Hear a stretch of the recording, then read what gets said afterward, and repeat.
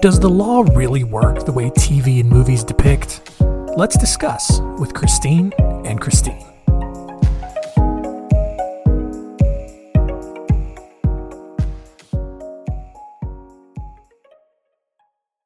Hi, everybody. So happy that all of you are able to join us again today. And we are here on our podcast, and it is episode 2, season 2 of Law and Pop Culture. We're so excited for all of you to join us. And, this is the podcast where we talk about things that we've seen in the movies, read in the papers, or about celebrities. And that's anything that's state related, anything related to guardianships. And we ask that burning question, is that how it really happens? So we're very excited to have all of you join us today. I'm Christine Mattis. I'm Christine Karen Zahagurski. And we're both going to be talking about this movie that it's interesting. Again, hadn't heard of it, called Gifted. It was out in 2017. I got to give credit to Mariana, Chris. Mariana is the one who helps us, does some research and picks out things that are interesting in the news. And she does pick out for me, it's almost like 3 in a row movies. I'm like, oh, I didn't hear about that. So exactly. This is what happens when you're in your late 40s, early 50s, right? We're not watching these movies anymore. We're still looking at the movies that we liked back in the 80s. And we're like, oh my goodness. I know. Some of these other movies have come up because they have been so on point with, this topic that we are always talking about at this podcast, right, Chris? But isn't it funny? I guess when you start to focus on it, then you start to see it. It's kind of like when you're saying, I want to buy this type of car. And then also you see them all over the place. So I think you start to focus they go, oh, what other movies have this type of topic? What other movies have issues that we've dealt with at the office? So, but I thought this is pretty interesting. This is pretty good. Absolutely. Yeah. So let's talk about the movie here. Like you said, it's Gifted from 2017. So let me give you a quick rundown of what happens in the movie. So this movie is about a 7-year-old girl named Mary. She was living with her Uncle Frank since she was 6 months old after her mother, Diane, committed suicide. No real indication, and it doesn't seem to me that there was actually any kind of legal documents set up to make him the official guardian. But she started living with him, okay? Yeah. And Mary was brilliant. And he kind of knew. Frank knew that she was probably brilliant. But so he homeschooled her for quite a while. But at some point he realized, I need to get her out there with kids her age. So as first day of school, turns out, they already figured out that she's a mathematical genius. And the school's like, oh, let's put her in private school. We'll get her a scholarship because she's really one of those kids. And he's like, no, that's not what my sister would have wanted.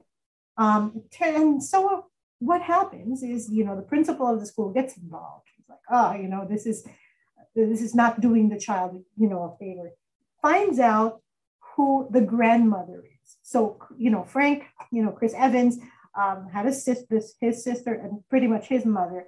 Mother was just not a very nice person, I guess, when it comes to her children, because what happened was she tried to get involved with the child, Mary's life, little 7-year-old Mary's life now. Now she wanted her to move to Massachusetts. This happened, by the way, down in Florida.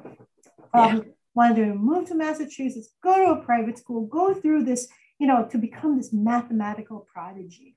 And of course, Frank's like, no, that's not what she wanted. She engages in a custody battle to make sure that she's in control of this child. And instead of losing, Frank said, okay, let me agree to something where you can, a foster family can have her at home and she can go to this private school that, the principal was really, anxious for her to, attend. And at first Frank's really upset because he was finding out that allegedly Mary didn't want to see him. But what actually happened was the grandmother was in that same house. And, long story, right? But what happened was she was actually there in that house and somewhat controlling the whole situation, right? He finds this out. He decides, you know what? I am going to give you something that you've been wanting all this time to negotiate, getting the child back. because grandmother really only wanted to kind of, I guess, with her daughter, with her original daughter, her daughter who passed away, she had been some kind of another mathematical prodigy that was supposed to solve some kind of mathematical thing. Sorry, I don't know these things. I know. I have to say, it's different language for me, but it was big. I'd say it was just big math going on. Karen? What is this? So, Frank happened to know what it was. He gave it to his mother so that in exchange, he can get Mary. And Mary ends up back with Frank, which is, what it should have been from the get-go. Yeah. But so legal issues here, which I found really interesting. First of all, how did this child, her mom passed away, there doesn't seem to be anything really in place, because all of a sudden there was a challenge to him being to have custody. And that's because he was never appointed the guardian.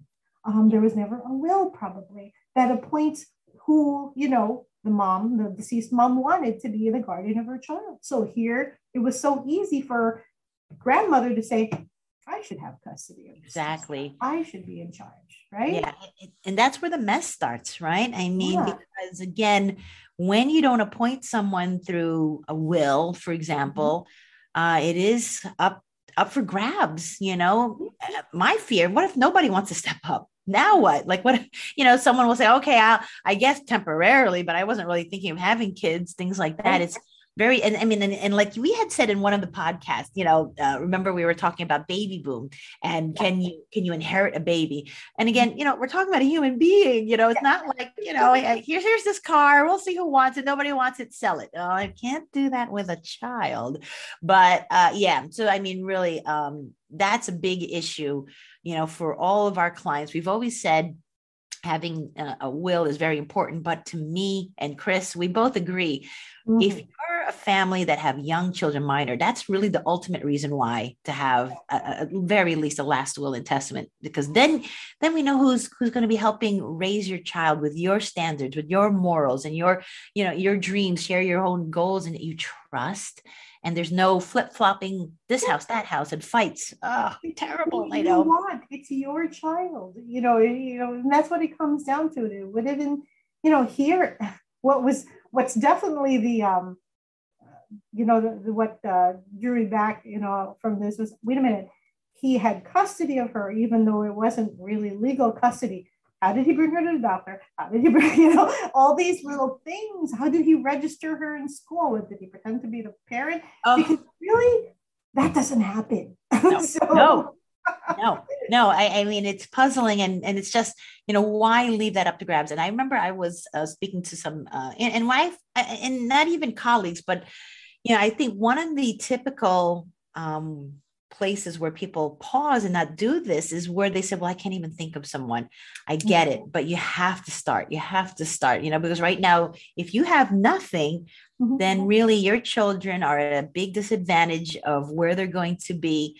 And to make these applications. So say you don't have anything in place, but you do have a very well-meaning brother or sister. Say, oh, I'll do it. Well, they're going to have to spend money to get up to par, make a petition to the court so that they can be appointed. And that takes months. That's not overnight, Yep, so, absolutely. So I really feel that, there's always just pluses to doing this while you're alive. Here's another example, right, Chris? So we had, I've gotten, it's already a couple of times now, calls from people where this was the scenario. Mom and dad divorced, dad died, dad had a life insurance, and he named the kids as beneficiaries. Well, the problem was kids were 10 and 12, minors, so they can't inherit this life insurance policy. So mom says, oh, okay. So she calls the life insurance company saying, can I help? What can I do? And they said, well, are you guardian? And she said, I'm the mom. I'm the biological mom. Right. But I need something in writing that appoints you as guardian. So the issue is, if ex-husband had a will that said that, anything that any beneficiary who is below the age of 21, or in this case for my kids, I appoint my ex-wife as a guardian so she can manage, or somebody, could be anybody. Right. So of course, client had to get over the fact that, wait a minute, I'm the biological mom and I have to apply for guardianship. Fine. So we help her get appointed as guardian. Right. But then we got an objection. we get this object, because when you apply for this, you have to put notices out to next of kin like that. Yep. Got an objection from ex-brother-in-law. And I remember looking, I'm like, who's this guy? And the issue was, she says, oh my gosh, we never got along. And now he's objecting. I'm thinking he wants to be a guardian of the kids. And he said, I feel I'm the better person to manage money, and said all these derogatory things about our client. So anyway, this turned out to be almost litigated. Can you imagine that this would have been resolved if ex-husband had a will and appointed, even if he appointed his brother, then at least we know, then that's it. Then it's done, and he'll manage the money for them. That's just how it goes. But it's a mess. So, please, everyone, if you're listening to this, please, young kids, just have a will. Have a will. Yes, See? have a will. Have somebody in charge of the money. Have somebody in charge of the children. It's not always the same person. It could be two different people. Exactly. But, it's good I always recommend, if you don't trust one person to have the money because you think that they might have some kind of conflict of interest because they have their own children, then by all means, have somebody else. But think about what works best for your family and put it in writing, because otherwise it's up for grabs. It is. And just more stress, more money to get things done. And again, time. We lose a lot of time. You just can't get that back. Exactly. So that actually leads us to this next topic in the news. And it does entail Heath Ledger, who was the star of this last movie. And it's unfortunate, right? How life imitates art. Unfortunately. So, in the big thing, like we had said, in that movie, appointing a guardian, it's so important to do when you have minor children. But, another thing that you should always have, if you have an estate plan, they have a will, well, the next step is also making sure it's current, it's updated. Absolutely. I always say sometimes, an outdated will is as if you had no will, because we're going to be faced with the same problem. So Heath Ledger, he really became a breakout star, which was very nice. It was in Batman, right? He was the Joker, and that's when he became big. I mean, he really played a good character there, he was very convincing. He was really, really good. He even got an Oscar for it posthumously. So 2003, he was doing the right thing. He was thinking, my career is taking off, so maybe I better I should adult. I should be mature. It's time to grow up. Let's get a will. So he adulted. He was adulting. So, I feel that, he did the right thing. He got a will. I believe it was done in Australia, because he was still domiciled in Australia at that time, 2003. At that time, he wasn't married. He didn't have any children. So in 2003, he elects his father's beneficiary and his executor. So executor, you're in charge of reading the will. And then he's beneficiary. He'll receive everything. God forbid something happens to his son. Well, as time goes on, Keith becomes this big celebrity. He starts a relationship with Michelle Williams, who's also another movie star, and they don't get married, but they have a child, Matilda. And he did have some foresight that he decided to take out a life insurance policy for Matilda in the amount of $10 million. Matilda, I believe, is the beneficiary. So that was good. So now here we are. We're probably now in 2008. Unfortunately, he dies. And he dies living in New York City with his wife. With Michelle Williams. Right. And the problem is, again, he had an outdated will because it never reflects Matilda. Doesn't reflect anything with Michelle, if you wanted to think. And also, it didn't update where he's a resident of. So, right. Those are big things, everyone, because when you die, you want to make sure people who are involved in your life are reflected. And there are, unfortunately, tax implications when you die. And depending on where you live, it could be great or not. A lot of times people choose where they retire based upon the tax laws, because they know that if I'm a resident in a certain state and I die, I won't have to pay certain type of taxes. So people are very strategic about that.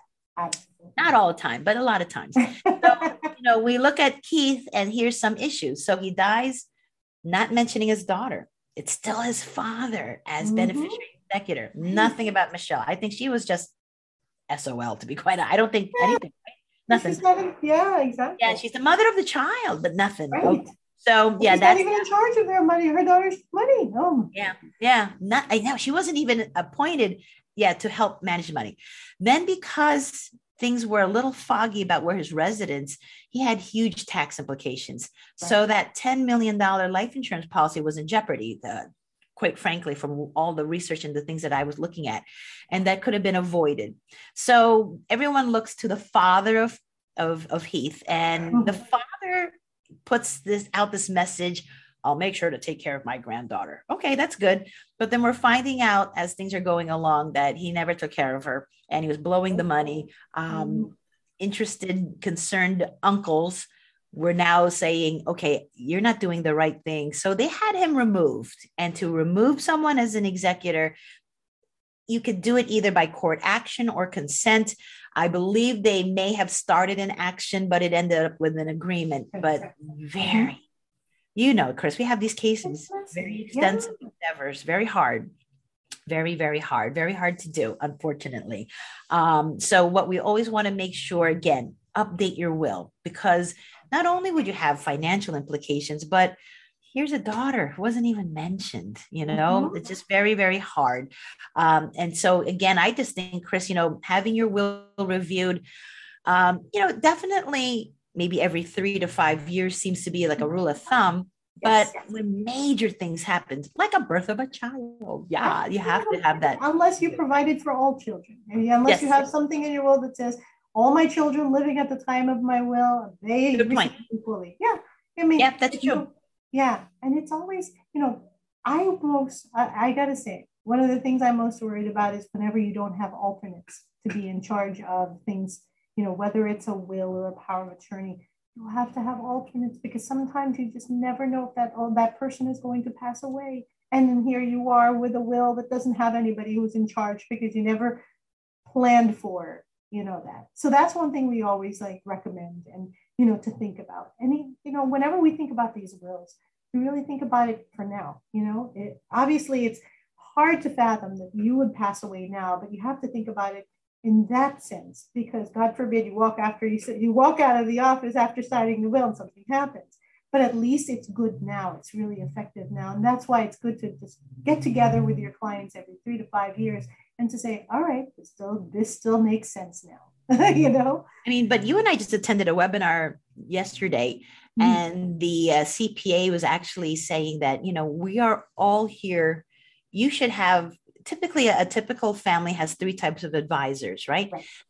You'll have your financial advisor, you'll have your CPA, and then your attorney. And he was really it was very important, he felt, to meet with them every year just to chat. And I agree with that. I don't think it hurts. Sometimes there's just no changes, which is great, but it's good to touch base, to remember who's involved, and keep bringing up their names, right? Because family members want to know, how can we help if something goes wrong? And it's nice to know, they mentioned Christine's name. They mentioned her name. They mentioned okay, she must be someone that we need, there's a better way to do it. But I think the more you're involved in their lives, the more, you're brought up during family discussions, and everyone feels comfortable with knowing you're around. But here's an example. So I had a file a few years ago, and the couple, it was our basically husband and wife married, husband died, and apparently he had a life insurance that he did not update, and he had his parents as a beneficiary, and it was almost $1 million life insurance proceed. So wife was upset because she felt that it should have been hers. So litigation did ensue, unfortunately, and they did settle on it, and she received probably not half, but she received something, because technically, according to how it was written out, the life insurance forms, the life insurance company writes out who's the beneficiary. They write the check to the beneficiary, and that's it. There's nothing. She really didn't have a great say of what to do to change that. So, and if the in-laws are not getting along, that's a problem. Oh, yeah, exactly. That was an actual case that we had, and it was very, very hard. It was very hard, very heartbreaking for everybody, So so look at your beneficiary forms, not just your estate documents, beneficiary forms, making sure it makes sense to you. Whoever you put in there, that's who you want. And you know what? if he wanted his parents, well, okay, I guess so, but yeah, exactly. That's has to be articulated somewhere, because otherwise everyone was just up in the air saying like, why did he do that? So that's exactly. yeah. And you can see it was done before he got married. So it was just something he forgot about. Yeah. So, like but yeah, happened. So it's a shame. Yeah. All right. Well, I just think again, so rule to everyone based upon the movie, and just Heath Ledger's like, this was the Heath Ledger hour. And so really everyone. Oh yeah. And the message wasn't clear. Update. Keep it current. Keep it current. And at very least have a will. That's the important thing. Minor children you must have a will. Yeah, simple as that. For sure. That's right. Well, everyone, thank you so much for joining us. I hope, you got some good information from this. It was our pleasure. We always have fun doing this. We're going to be doing our next episode really soon, episode 3 coming up. Again, thank you so much for joining us, and everyone have a great day. Thank you so much. Take care. Thanks for listening. For more, go to mattislaw.com.